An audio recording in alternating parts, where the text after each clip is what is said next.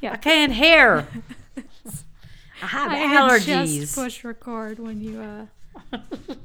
You do that to me all the time. Yeah. Well, I don't know you're gonna yell. You can never tell when you're gonna shout something. We just would like to remind you that none of the things that we say should be taken as official recommendations. We try to know what we're talking about, but this podcast ultimately represents the opinions of a couple yahoos with master's degrees. It's mainly for entertainment. Right. So if you feel that you need help with your own mental health, we encourage you, please talk to your very own doctor or your very own counselor. Get real help. And remember, this podcast is not safe for work, so listen with headphones.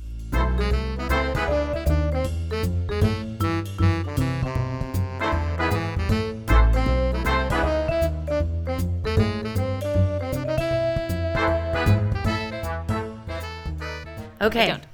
Okay. Hi, Mom. Hi, Anna. Is it time for another podcast? It's time for another episode of Freudian Sips. All right. All right. So, we have a special drink today. Let's start off with that. Okay. Because it's fitting for the theme of this week's episode. I've been trying to get Anna to tell me all day what the drink is, but I had to wait. I won't so tell you. I'm learning it just tell in this you. moment. So It's really easy to make if you would like to pause and go make your own and then come back and sip it with us while we soothe words into your ears, into your ear holes. So it's basically just 2 parts grapefruit juice to 1 part vodka. So the recipe I saw calls for 3 ounces grapefruit juice, 1.5 ounce vodka, and then you line the rim with salt. That part's very important because that's what makes it a salty dog. Oh,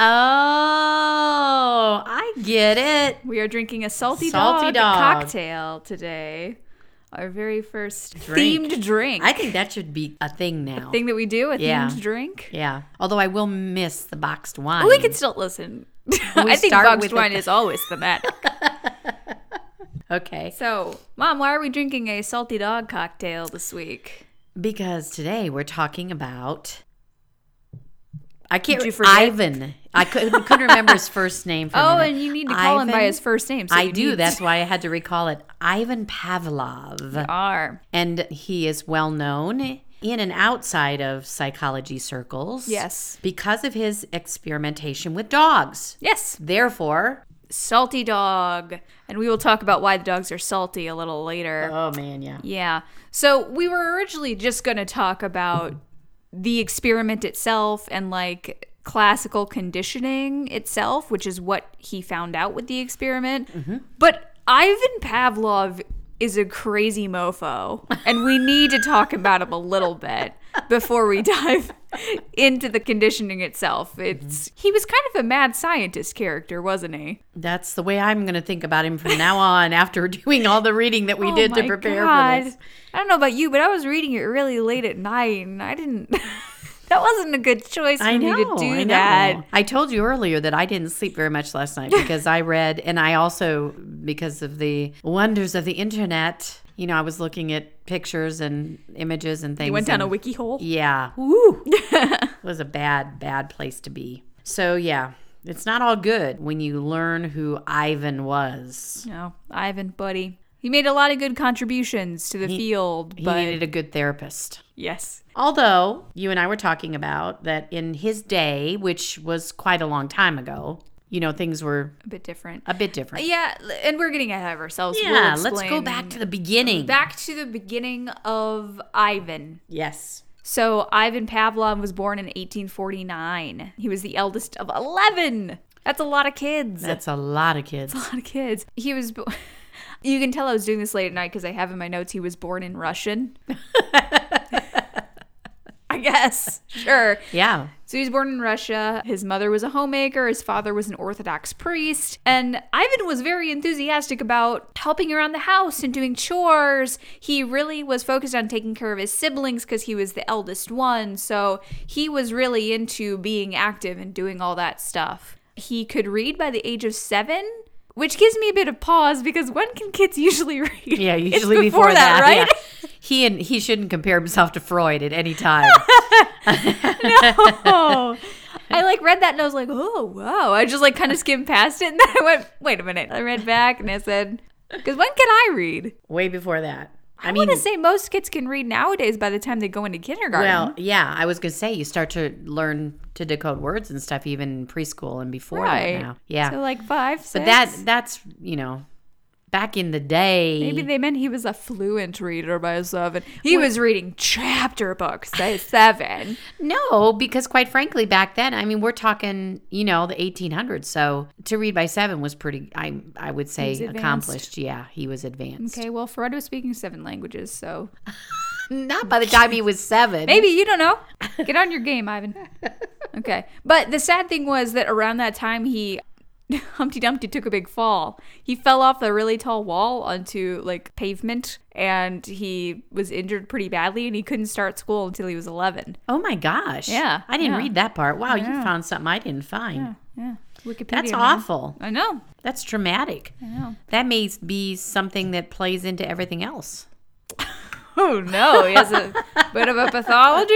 We should maybe have to evaluate that later. Gosh. But please We'll go crack on. into it. Yes. Okay, so even in childhood, he was really curious. He was really energetic. He had what he called the instinct for research. So he was very into learning and very into discovering things. He went into a theological seminary when he went into higher education, but then he was inspired by a literary critic and a science advocate. Oh man, a Russian name. Okay. Use your Russian accent, please. D.I. Pislarev. And also the Russian father of physiology, who was I.M. Stakhanov. Thank you. Da. So he was inspired by these people to go into physiology. That's where his research was. Kind of like Freud, he started with a more general medical, biological perspective, and then he moved on to what we will discover he eventually found his calling with. Mm-hmm. So he landed in the physiological department of the Veterinary Institute. He dicked around Germany for a while to study digestion in dogs. Oh man, okay, guys. Wait, can I go back for a second? Because Please. I think I don't want you to go where you're going. Thank you. Mostly Yeah, is why let's derail I'm for a deflecting second. big time. That I think it's significant that he was in a theological seminary, and that basically that's what his father would have expected of him, to follow in his footsteps as a priest. Right. An Orthodox priest, and that his father was very disappointed in him when he left that. But that from what I read, Pavlov struggled with the idea of God, of religion, really pretty much his whole life. Yeah, I got the feeling that it. he really did. He went into it because someone else expected that. Right. And then once he found a thing that felt more like his calling, he searched for that. Right. He would be one of those scientists who would see like religion and science kind of at odds. Right. Some scientists don't. Some scientists can combine Many the two. scientists don't. Right. Like Albert Einstein has that famous quote that says, like, without, I'm going to get it backwards, but like without science, religion is blind, and without religion, science, one of them is blind. I don't know what the other one is. Somebody's blind in the equation. Someone's blind. Yeah. But the idea is that they work together, Right. that you can't have one without the other. And you're right, a lot of scientists believe that. But I would think that from what I read, Pavlov was not the at opposite all. way, No, he right. didn't maybe even believe in God in his life. So he struggled with that idea, especially with his father. And I think from what I read, he just wasn't really a person who was very personable with anybody. He was very outspoken politically. I was just thinking how he wasn't very social with dogs either. Oh, no. All right. So No, we're going to go. I don't want to go there. Guys, this is a trigger warning. Yeah, this is If a trigger you warning. have struggles with, if you get really triggered by animal cruelty. yeah, that's what it is. That's what it is. This is your trigger warning to maybe turn us down right now. Because he started his research. He was very into the digestion, figuring out how dogs digested things. And one of the things he actually developed first was something called a Pavlov pouch, which isn't a fancy purse. It's a lot more awful than that. So he perfected a technique of maintaining an external stomach on a dog, I think. Yeah. I don't know. I was cringing so hard that I couldn't really read the article at this point. So he basically found out how to make that work. There's just really upsetting things about dogs here. Right. He was actually a very accomplished surgeon. Did you read Yeah. that? And so he I don't care. he practiced his talent of surgery on dogs in ways that were really quite inhumane. Mm-hmm. You know, when we hear about We should have taken a Pavlov's, shot. I don't. I know.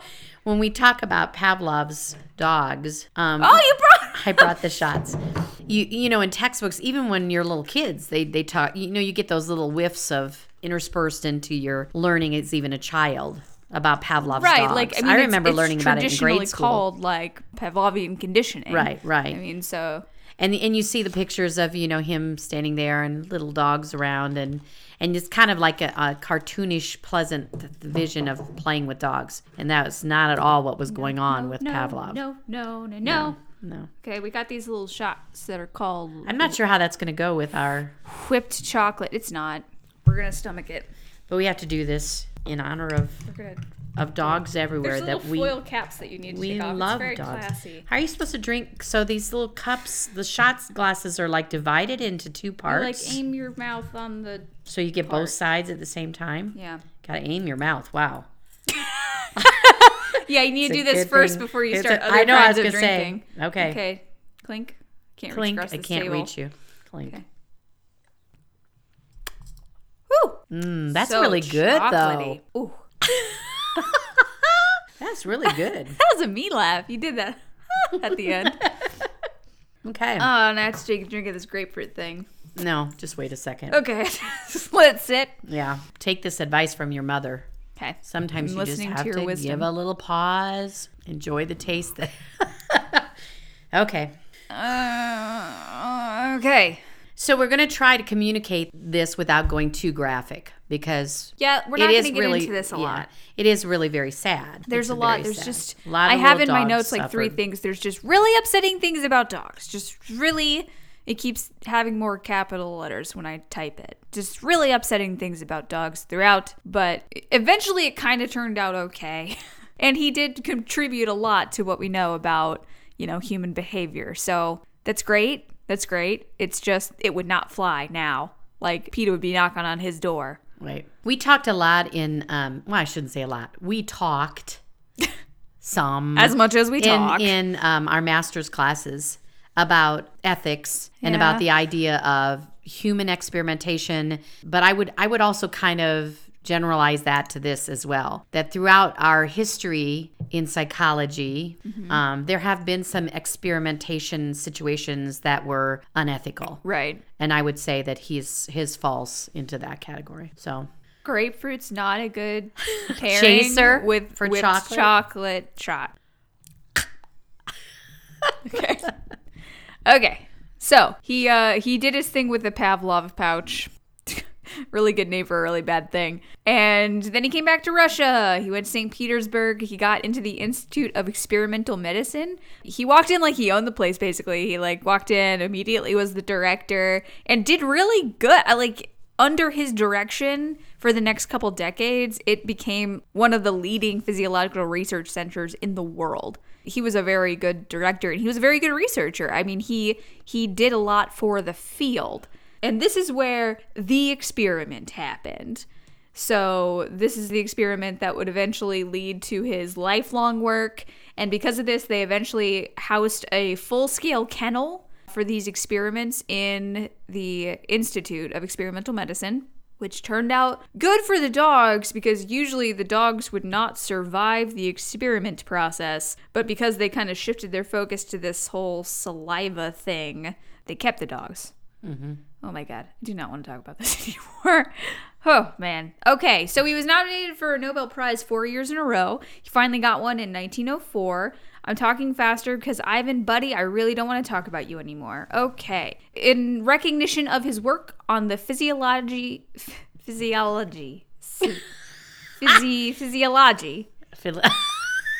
of digestion. Physiology? My tongue's all love from the shot. Physiological. Physiology. I got it. Got it in one. Usually I'm the one that does that. The physiology of digestion. There, you just did it like that. First try. Bam. First try. So the nomination says, like, through which knowledge on vital aspects of the subject has been transformed and enlarged. Weird way to say that. Whatever, Nobel. That's cool. He got a Nobel Prize for all his work in physiology. Mm-hmm. He studied conditioning until his death. Like, right up until 8 days before his death, he was leading experiments on dogs and interpreting behavior of mental patients.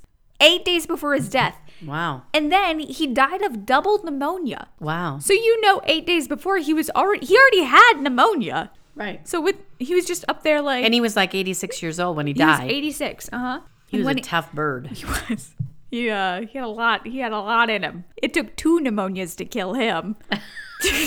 2 whole pneumonias. You know you're tough when it takes 2.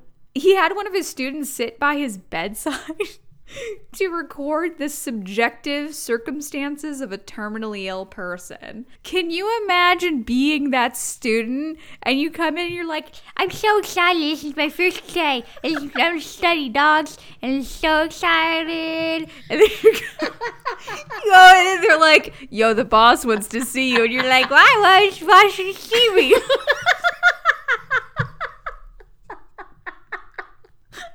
I do. So I need to put my things in my locker. And they're like, no. They go, no, Mr. Don't even go to your locker, dude. No, Mr. Pavlov wants to see you immediately. He's like, okay, I'll just take my clipboard in there. And then he goes in and he's like, son, sit down. Sit down by my bedside. By my deathbed. By my deathbed. Right? Sorry, I have double pneumonia. You should be speaking in a Russian accent for him because he was Russian. Come on, you got it in you. I have double pneumonia. There, that's it. I have double pneumonia. Sit by bedside. I sure, Mr. Pavlov. I'm not sure where that guy's from. You don't have to do a Russian accent for the student because he has his own stuff going on. He's a foreign exchange I was going to say from America. He's got to be from America to speak like that. So yeah, I don't know how long that student lasted. I would not have kept going in that program if one of my bosses asked me to sit by his bedside. At least he's someone who's getting paid. I wonder what he recorded. I mean, I wonder, like, did he want him to record like the things he said or the things he did or physically what was happening? I don't know. It was probably pretty creepy any way you look at it. Probably lots of coughing. Oh, this one says 87. You told everyone a different age. I'm 84. Don't I look 86? I'm really 87. I'm 79. I'm 97. I guess we could do the math. That's old Ivan. He does weird crap to dogs and he lies about his age. He said he was 140 the other day. We just leave him alone. I don't even know where to go with this. I feel like this is very disjointed because I really want to put something in here about politics. And you know I have not had enough shots to talk about politics. What do you want to say about politics? That in the middle of all of that he was living through, I mean, we look at it just like a snapshot that he was in this place and then he was in this place. But I mean, he lived through horrible, horrible times. He really did. He wrote a personal letter to Stalin. It was basically that's what I wanted to. Yeah. Talk about that for a second. Yeah, everybody's starving to death, basically. Mm-hmm. Everybody's, Lenin comes into power and he's like telling everybody that communism is not going to work and he's writing letters. That's the thing he did, was he would write these letters to these people. These Hello, I'm people kill everyone. I am 97. I do not like what you do. Today I'm 97. I'm going to go play with dog. The dogs don't like me because I'm bad with dogs. Dogs bite me whenever I come in. I go write letter. And in one of the books, one of the passages I read, like a response from one of the political people, because he was asking to get out, and wanted to like go to either Europe or America to do further experimentation when the communism was big, and he was like, this is not going to work. And I wish I could do a Russian accent because it's much more fun then. Not going to work. Thank you. Okay, you do the Russian accent for what he says. Not going to work. No. I want to go to America. Want to go to America. Okay.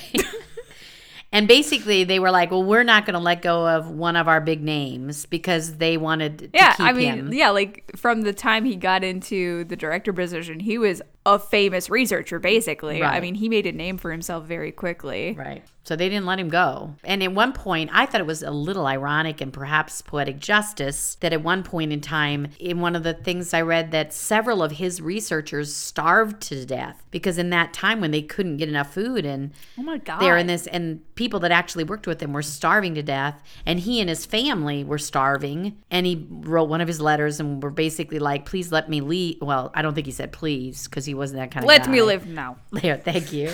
Ivan Because Pavlov. I'm starving to Not death. say please. If I starve to death, I won't be able to do my work. Say that. Starve to death, not to work. So basically, they sent him more stuff, food and stuff to keep him going. But In Russia, we squeeze dogs until spit comes out. God, that was just inappropriate. In Russia, dogs spit on you. Okay. Just for that, I'm going to add a gross note. Ah! You earned a No! gross note. No, the listeners didn't. Don't punish them. Okay, I won't. No, okay, what were you going to say? I'm curious now. What are you going to say? I was going to say that I wish I remember the date. They actually, because of some of their experimentation, they learned that using the saliva of dogs in people to treat. Oh, I wish I remembered what it was. Can you not find it in your paper notes? I'm looking. You schlub. I'm looking in my paper notes, and I will eventually find it.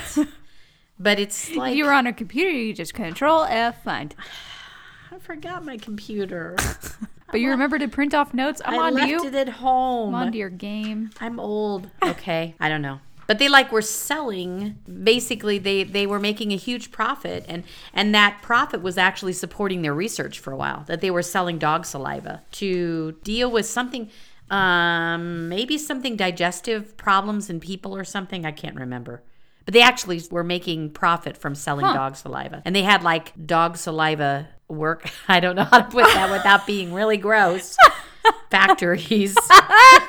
Oh no! I know, it's just gross. It's gross No. stuff. But that's why I was saying, okay, I'm going to bring all that nonsense back into one little pile Because and I used say, a bad Russian accent. yes. I have to think about dog saliva factories. Yeah. At one point in his life, he was literally starving to death, which seems appropriate. Yeah. Because he would starve those dogs. He'd Yeah. starve them to get their saliva. So poetic. I think it was kind of fair. That You for a heard it while- here, folks. Dogs caused communism to get back at Ivan Pavlov.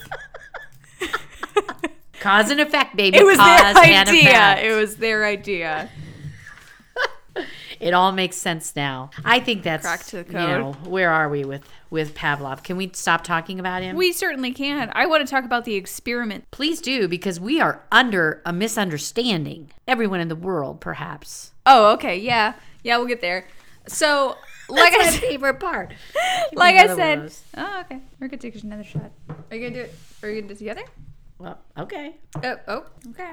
Pause while we open our shots. These are very convenient, but they're kind of wasteful for the environment. I apologize, environment, because they have a little top you Yeah. got to peel off. Sorry, and then- Mother Nature. But I think you should keep these little cool shot What am I glasses. going to do with these split shot glasses? You put something splits in there.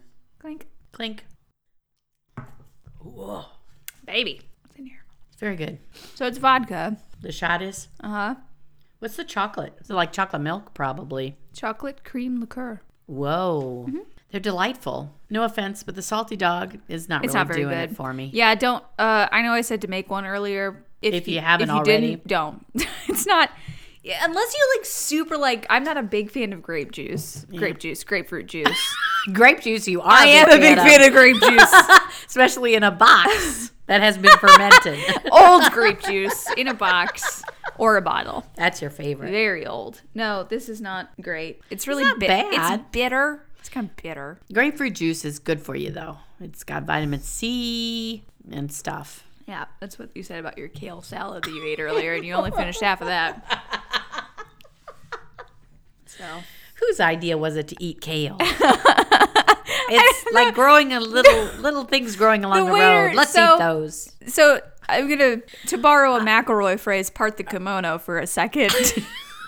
to give the listeners an insight into our podcast. Our Friday routine, our Friday is when we record it, and our Friday routine is to go to lunch, talk for a little while, sometimes about the podcast, usually not, and then come record the podcast in my house. And the waiter peer pressured Mom into getting a kale salad.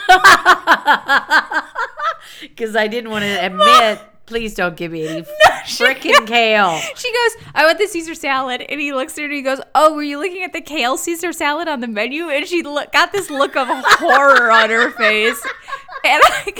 And in that moment, in that split second, I read an entire story in her eyes. And that story said, I really, really don't want to eat kale, but he thinks I was doing that. And I don't know how to say no to this nice young man. So I'm going to get a kale salad. This is my life now. And then she got a kale salad. It was pretty good. It was pretty good. It was pretty good, but it's not what you wanted. If God intended us to eat kale, well, I don't know how the rest of that goes. What? We would have been born with it in our mouths? We would have had it at the grocery store a long time ago, and we haven't. Kale is relatively new to the grocery store. Okay. What were we talking about again? The experiment. Oh, yeah. Okay, we need to talk about the experiment. So, our old buddy Ivan was studying animals' gastric systems, like I said, digestion. So, in this particular experiment, he was studying the saliva rates of dogs. Okay. He surgically implanted a device in their cheek, which I thought was just a little test inside the cheek. That's not what it was. It was hanging off the cheek of the dog to measure saliva rates. And I think he was trying to measure how much they salivated when they got the treat. But what he found, so first of all, he had dogs in harnesses. This is dumb. He had them in harnesses to restrain them in front of the food bowl. And he kept them in an isolated environment with an empty bowl in front of them and this device in their cheek. And what he found was that when the dog would hear the researcher open the door, the saliva would start. And so, this is great. He called it a psychic secretion. Oh, that's a good term. It's a horrible phrase. Psychic secretion. Not a good enough reason to use the word secretion. No, nobody should ever use that word. Don't use that word. But it's very, basically he was how did they know? How did they know? And this is weird because the way the experiment is, it honestly sounded like he was setting out to discover this. I can't think of another probably because Pavlovian conditioning is so beaten into our heads. I can't think of another thing he would be trying to study except for this. Right. It was built to figure this out. But it wasn't at all what he had planned to study. No. So it wasn't built for this. He was trying to gauge the rate the dog salivated throughout the experiments. I don't know if they were going to give them different types of food. I honestly didn't look that much into the experiments themselves. But he was basically hold the presses. I need to devote my entire life to this thing. I mean, he spent the rest of his days experimenting on saliva, specifically dog saliva. That is the most specific thesis I've ever heard. Yes, I agree. So this is where this is where Bellgate comes into play. I like it. This is where Bellgate. You want to tell the folks about Bellgate? Yes. Okay. You know that we have all repeatedly throughout our education, we've heard this story about how, the dogs were hearing a bell, and when they would hear the bell, they would salivate because they knew they were going to be fed. And we'll talk about all that in just a minute. I even have this little diagram of what the conditioning looks like, and it's a bell in it. Mm-hmm. So it's consistently a bell that's in the narrative. And what I read was it's basically a mistranslation. Because remember, the stuff that he would have written or have been written about him would have been written in Russian. Sure. I assume. Russian. I don't think. Da. And so. Hey, any Russian listeners? I'm sorry. We're so sorry. Please don't send Please don't stop listening to us. And we really like your accents when you do it. We love your accent. But there was actually never a bell. Ever a bell. He didn't use a bell. So Mom is very passionate about the lack of a bell. I'm upset about this because I think it was fourth grade when I learned. Yeah. About we're Pavlov's. consistently told. And I mean, we're repeatedly we reference it in society. Yeah. So I'm a little annoyed. I was originally going to call this episode "Like a Dog with a Bell," but that's a misnomer. Yeah. Exactly. So he used a metronome, which those of you who are music people know. Tick, tick, tick, right? And he also did use a buzzer, and he used, unfortunately, electric shock at one point. But there was never a bell. Never, ever, ever. So what I understand from what I read was that it was literally just a mistranslation of the original language into English or whatever language it was originally translated into, probably English. Ancient Greek. Aramaic or whatever. That they misinterpreted what the word was into bell. Yeah. Which is and amazing. then it's stuck. Yeah. I mean, it's super stuck. Right. And what I read was basically that the bell would not have been precise enough, et cetera, et cetera. So no bell. So take the bell out of your mind. I heard buzzer more frequently than I heard bell. In this specific instance of research on classical conditioning, I heard buzzer. And I don't know if it's because a buzzer can be more sustained. See, I was thinking the opposite. A bell would go bing, like ding, dong. That's what a bell says, right? When you ring a bell, ding, dong, ding, dong. That's a bell. No, a buzzer like bzzz, and then... Or bzz. That's a buzzer. That's another buzzer sound. Hello, welcome to our podcast where we do different buzzer sounds. Bzzz. If I was a buzzer, I would just get right to the point. Tag yourself. What kind of buzzer are you? Take our BuzzFeed quiz about what kind of buzzer you are. What were we are being very silly about a very serious conversation. We're talking about bells. We have to laugh because so much of this is kind of sad. Yeah. So sometimes you have to have a sense of humor to get through it. Don't look up Pavlov. Don't do it if you like look dogs. up the images. Instead of looking up Pavlov, go hug a dog in your life. That's right. You know what? That's exactly right. That's a public service that you just did right there. Don't look up Pavlov. Just listen to our podcast. We'll tell you all you need to know, and then go hug a dog. Hug your That's dogs. it. Hug them. Love them. Don't make them salivate without feeding them. Give them the food that they deserve. You would give them the treat. I don't think so. Yes. Not always. No. In the last phase of the... Oh, in the very final. Yeah, but you starve to get there. Never mind. Let's move on. Okay. Let's not dwell in the dark past. Let's talk about what classical conditioning actually is. Let's talk about what came out of it. Yes. Yeah. The thing we still use. Right. I mean... Because I was going to ask, what does this have to do with psychology? If Freud was here, that's probably what he would ask. And since this is Freudian Sips, we should, in his honor... You have to be Freud. I can't talk like that, though. You have to do that. I can't do a German accent. Yeah. Yeah. I can't do accents at all, so don't. It skips a generation. It's like that, oh my gosh, what is that movie? The one with Brad Pitt. You're wiggling your fingers. Does that help you think? Yeah. Inglourious Bastards. Can you say that? I can. You can't. You think P is a bad word. Sometimes it is. Inglourious Bastards. No, have you ever seen that movie? You probably haven't. It's kind of violent. I saw parts of it, and everybody was dying very brutally, so I stopped You're watching like, no, it. thank you. I was like, bloody, There's a part where they're trying to infiltrate this party. Brad Pitt was in it, though, wasn't he? Yes. I saw that. And he was trying to be an Italian diplomat, and he's like, buongiorno, in his really southern accent. It's kind of how it feels whenever I try to do even this hint of German accent. It's like, buongiorno, I'm a German. Pretty sure that's okay. It's racist to Germans. Okay. I'm offended as a German ginger.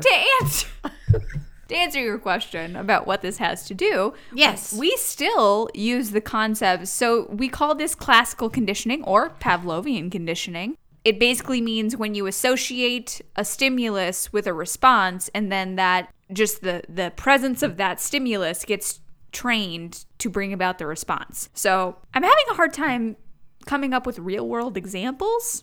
No, me too. Well, I mean, if we're talking about trauma, which we often do, because I think you and I both deal with a lot of people who have gone through trauma.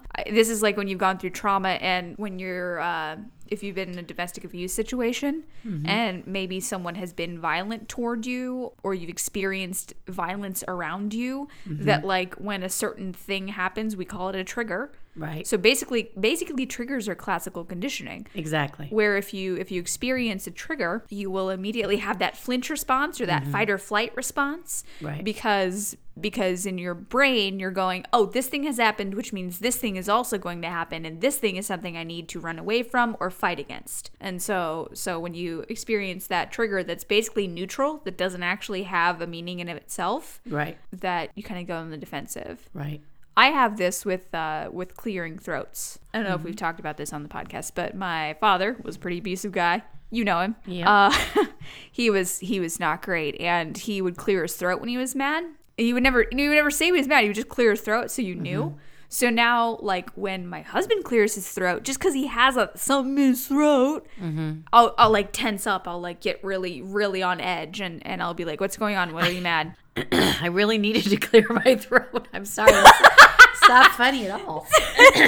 But I've had that experience with you where I clear my throat and you kind of look at me like, oh crap. Like, what's wrong? What's wrong? Yeah. Yeah. So that's classical conditioning. I've associated with that really neutral, unassuming trigger with something that makes me have a certain reaction. But that other thing is not present. So let's name it. So the clearing of the throat before you were conditioned, the clearing of the throat would be called the neutral stimulus. The neutral stimulus. Well, I don't want to do the terminology thing with my throat clearing thing. Okay, let's go back to the dog thing. Let's do the dog thing. So yeah, there's a lot of and I saw different names for them, so it's a little bit weird. So let's start with the unconditioned stimulus and the unconditioned response. Now, the unconditioned stimulus, this is either acronymed as UCS or US. I'm going to say UCS, so unconditioned stimulus. So that is the thing that... I'm taking notes, Anna. Mom, I was writing things down. Oh my God. Hello. It's master's classes all over. Welcome to classical conditioning class. UCS. Unconditioned. Unconditioned. Got it. So that's, in this experiment, it would be the food. So the unconditioned stimulus is a thing that, without any prior training, elicits a response. And the unconditioned response is the salivation. Unconditioned in this sense basically means it's inborn, it happens naturally, it doesn't need any training. So when you're presented with food, you're going to salivate. So that is inborn. It's not like anyone needs to tell you to do it. You're just going to do it naturally. So those are the unconditioned stimulus, unconditioned response. The unconditioned stimulus is paired with a neutral stimulus, which is a thing that has nothing to do with this thing. It's a thing that is totally irrelevant, that should not elicit a response. So in this, it's the buzzer. Buzzer because I don't want to trigger Mom. I was going to go with bell because that's what my little, I know that's what my little graphic says. No, I'm going to go with buzzer. So the buzzer would be the neutral stimulus. So you pair the neutral stimulus buzzer with the unconditioned stimulus food, and that makes a response happen because they're both present. So then, when you take away the unconditioned stimulus and you just have the neutral stimulus, but it still elicits a response, then they become the conditioned stimulus and the conditioned response, because you've trained the person or the creature or whatever to have this response in result of a neutral stimulus. So then, if you just had the bell and the dog salivated, the bell would be the conditioned stimulus and the salivation would be the conditioned response. Her notes are... She's got like a diagram. I am very studious. Do you think there's going to be a test? What are you doing? Is there a test? I hope not. Yes, welcome to the test. My name is Ivan Pavlov, and I will do test now.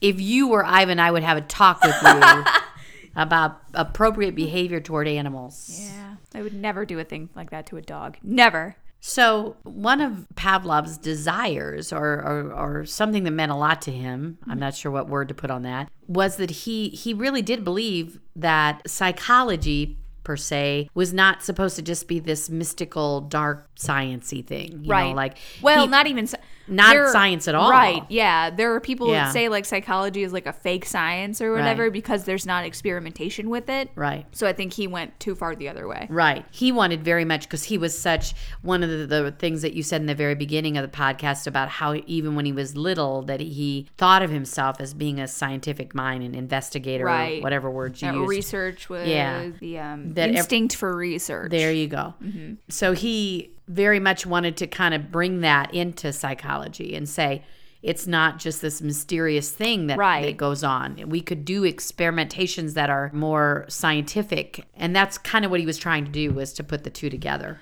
And he did. I mean, this is one of the more A equals B parts of psychology that I can think off the top of my head. It's very much, in a couple of the podcasts, reference to other podcasts out there that Go are back, very listen interesting. to the other ones. Like when we talked about alcohol, and there was when we talked about dreams and stuff, and Anna went very, especially in the one about alcohol, very specifically into the brain, about the brain parts of the brain. He very much wanted us to understand that what is happening with us, as far as psychologically speaking, has to do with our brain and neurologically what's happening there. So I do respect that about him. Yeah, I mean, he, like we said, even with his weird dog stuff, he made huge advancements in the psychology field just because he did put it into a more scientific light. And, I mean, I say that, but there are still people who think psychology isn't in the science field. I don't know where they put it, if not in science, but they don't. They say it's too, out there, too abstract. Mm-hmm. So they don't say it's science, but I've had people who are pretty salty about that it's not put as a science. I think I agree with you completely that probably the biggest connection that I can see being a counselor is this being involved in trauma issues and trigger stuff. Which triggers can also be like anxiety and stuff like that. Mm-hmm. It's less like A equals B though, like because trauma is more about, when you have a trauma trigger, it's more about this thing has happened in association with this thing, so this other thing has become the trigger.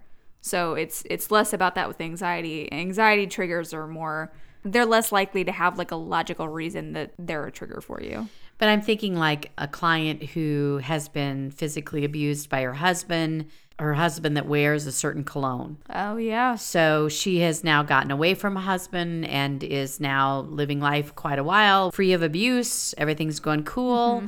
And she's in a store one day and smells that cologne. And smells are one of the biggest senses that connect to memory. So if you're someone who struggles with having anxiety or panic attacks because of something, you don't know why, you're really having trouble figuring out the reason, pay attention to things that you're smelling when you have it, because it could be a scent trigger, and we don't usually register scent triggers as triggers because we don't really think of scent as extraordinary, so we don't really pay attention to it. Right. Yeah. Right. So it could be something that you're smelling that you don't know about, that you aren't paying attention to. Mm-hmm.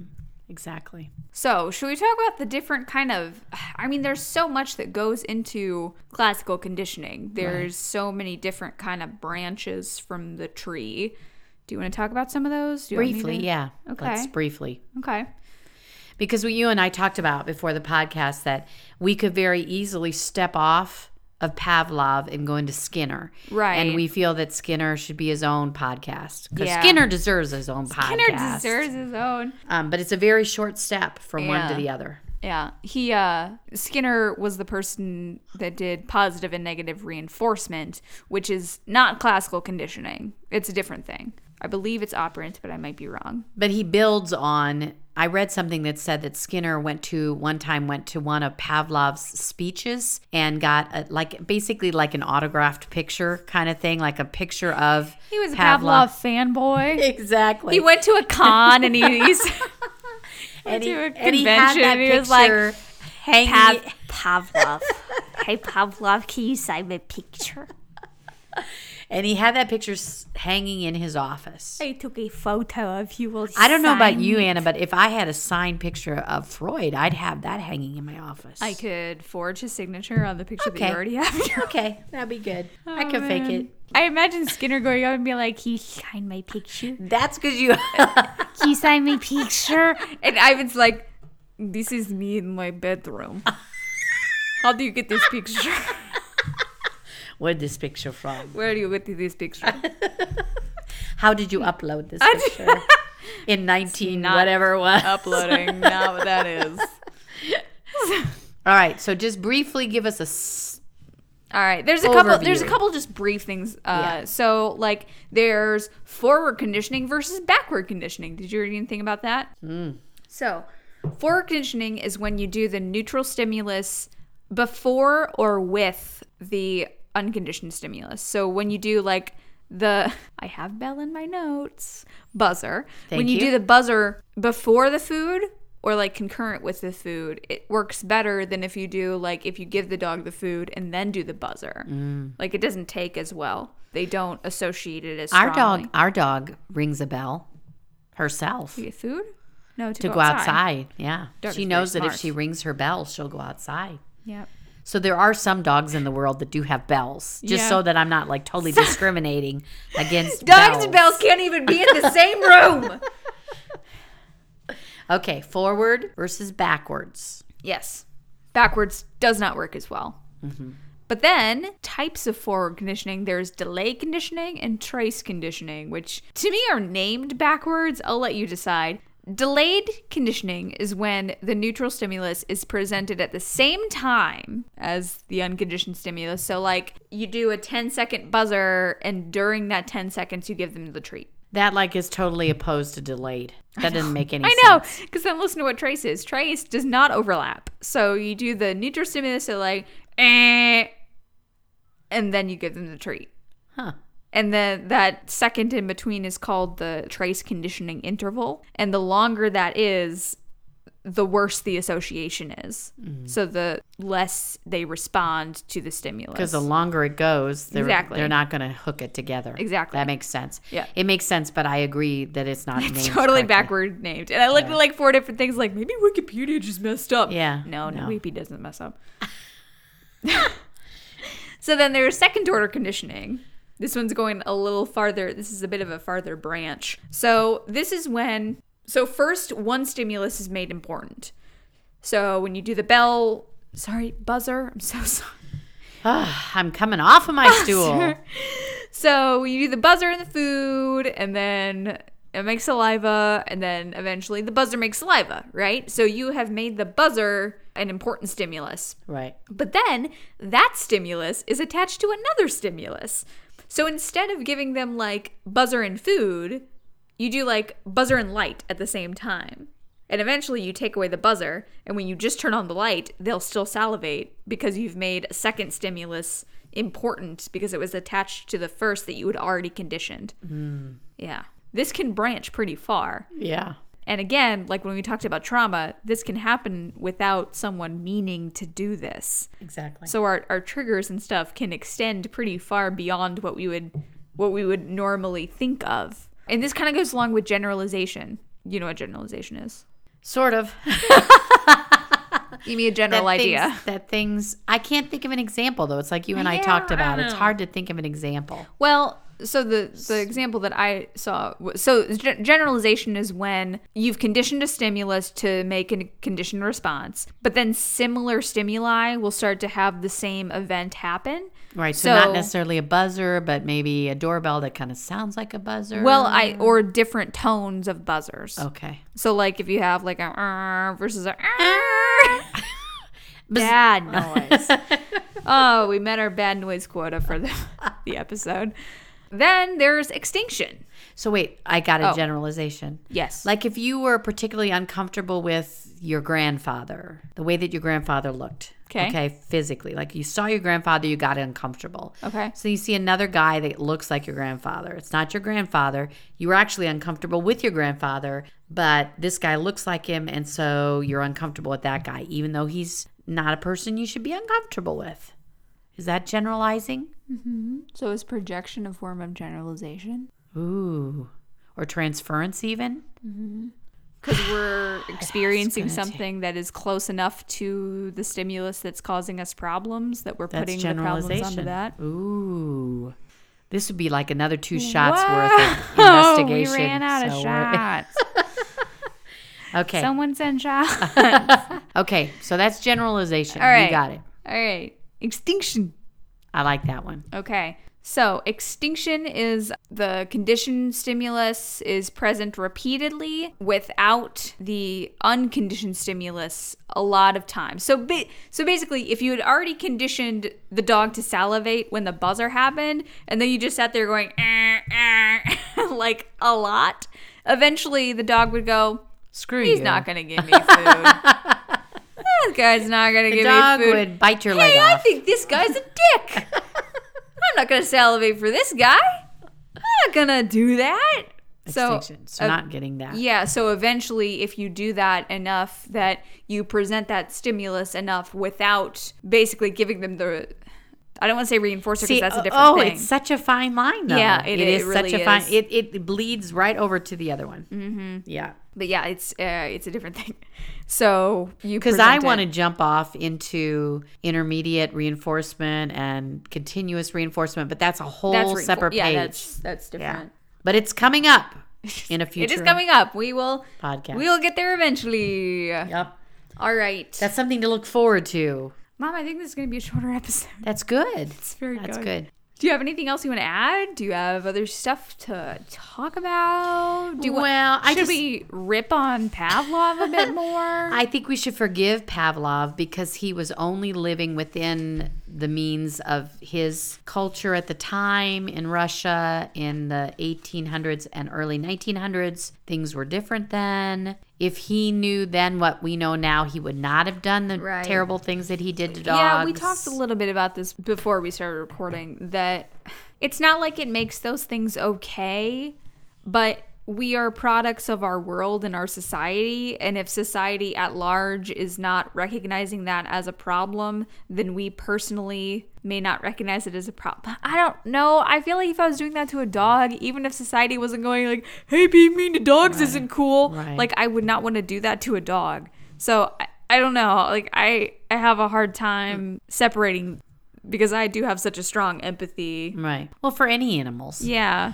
And for people too. And that goes back to what we talked about, that unfortunately, very much of our knowledge that we have now, especially medical knowledge, Yeah. comes from some very questionable ethically sources. Uh-huh. things. And so we are not sitting in a place to say, well, now we're not going to believe any of that stuff because it was based on unethical. We go forward from here, and we hope that we never do the same kind of things. Yeah. But what I would say positively about Pavlov is that he believed very much that the whole study of psychology can be objective, can be studied objectively. And as we learn more and more about the brain, he had a great desire to learn more and more about the brain. Right. You know, his desire was to someday be to a point where we really understood the brain. We're not even close yet. We're not even close. We have so much more to learn about the Right. brain. But hopefully going forward, we learn more about the brain much more humanely Yes. and much more ethically. So how's that? I like it. Is that how we're wrapping it up? I think so. Okay. I think well, we should somehow tie it together to the universality of everything. I wish I could put my hand motions into words. The idea She's that waving her arms frantically in front of her. Circular because motions. with every podcast we kind of go at some point back to the idea of self-awareness. Yeah. That's kind of our shtick. I mean, I think they can go back to the trigger thing that we talked Right, about. I agree. We all have triggers, even if we haven't been through trauma. I know all through my week, I'm looking ahead. I'm thinking Friday's coming. Friday is coming. I'm going to be okay because Friday's coming. I get to spend some time with my girl and do the podcast and talk and have a couple of drinks. And so, you know, even the thought of a Friday is Right. kind of a positive thing for me. So we all have something in our life that's like that. Right. Yeah. I mean, those triggers can be positive or negative. Exactly. We talked about trauma just because we don't really That's what talk we about see a lot. positive Right, triggers right. a lot in therapy. But there are positive triggers. I mean, there are things that remind you of happy times and Absolutely. of good things that you can You latch smell onto. chocolate chip cookies baking and you think about your mom. And Yeah. Yeah. You know, those are those kind of triggers in your life. I that are smell positive. boxed mac and cheese cooking and I think of my mom. That's because I love you. You made that for Gabe a lot more than you made it for me. So thank you so much for joining us for Freudian Sips. Yes. It's always a joy. It's a pleasure. It's a pleasure. It's a delight. To share our beverages and our brains and our conversation. Yeah, with all of you. So you can find us so many places online. The main place is FreudianSipsPod.com. That has links to everywhere else you can listen to us and you can follow us, like Twitter, Facebook, Instagram, and that's all by the name Freudian Sips Pod. If you want to get a hold of us, you can email us at FreudianSipsPod@gmail.com, or there's a contact form on the site. And if you like what we're doing, you want to help us with hosting costs and with buzzers, not bells. Then you can support us on Patreon, also by the name Freudian Sips Pod. You can listen to us on Spotify, iTunes, Stitcher, Google Podcasts, SoundCloud. Please remember, if you like what we're doing and you want to make us happy and help other people find us, you can leave a nice rating and review on Stitcher, iTunes. I don't know if Google Podcasts has a rating system, but if it does, leave us a nice thing. Tell us you like us. Tell us you like us, please. It helps us get through the week. So positive self-esteem. Thank you so much. Yes, exactly. Our theme music is Sweeter Vermouth by Kevin MacLeod, and it sounds like this.